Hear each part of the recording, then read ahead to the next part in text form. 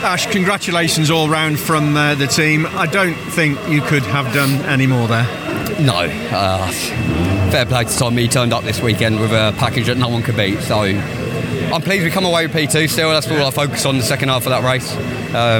But yeah, it's been a mega year. You look where we were in the middle of the season. We were not in a position to be fighting for a championship, and we rocked up here as championship leader. We come away second. I can't really complain at that.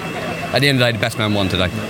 We talked in depth in the preview piece about the difficulties you had earlier in the year and how your mindset had to be really on it with the team to get the car to this position. And I got a sense then that whatever happened, you were going to be pleased with what you'd done this year and proud of what you'd done this year. Yeah, 100%.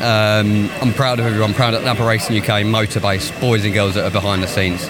Mount Tune have done a mega job. Everyone involved has given me a package that we all thought wasn't possible, and it was in the end. So it's we fought our way back. It just we didn't have the car today. I know there's probably changes. There's so many rumours flying around. Changes for next year. I know you've told me you're not quite sure what's happening yet, but one thing is for sure. I hope you're coming back and you're going to have your eye on the prize. Yeah, definitely. I will be back, and we will be here with Napa Racing UK. So let's go forward for next year. Great season. Well done. Cheers. Thank you.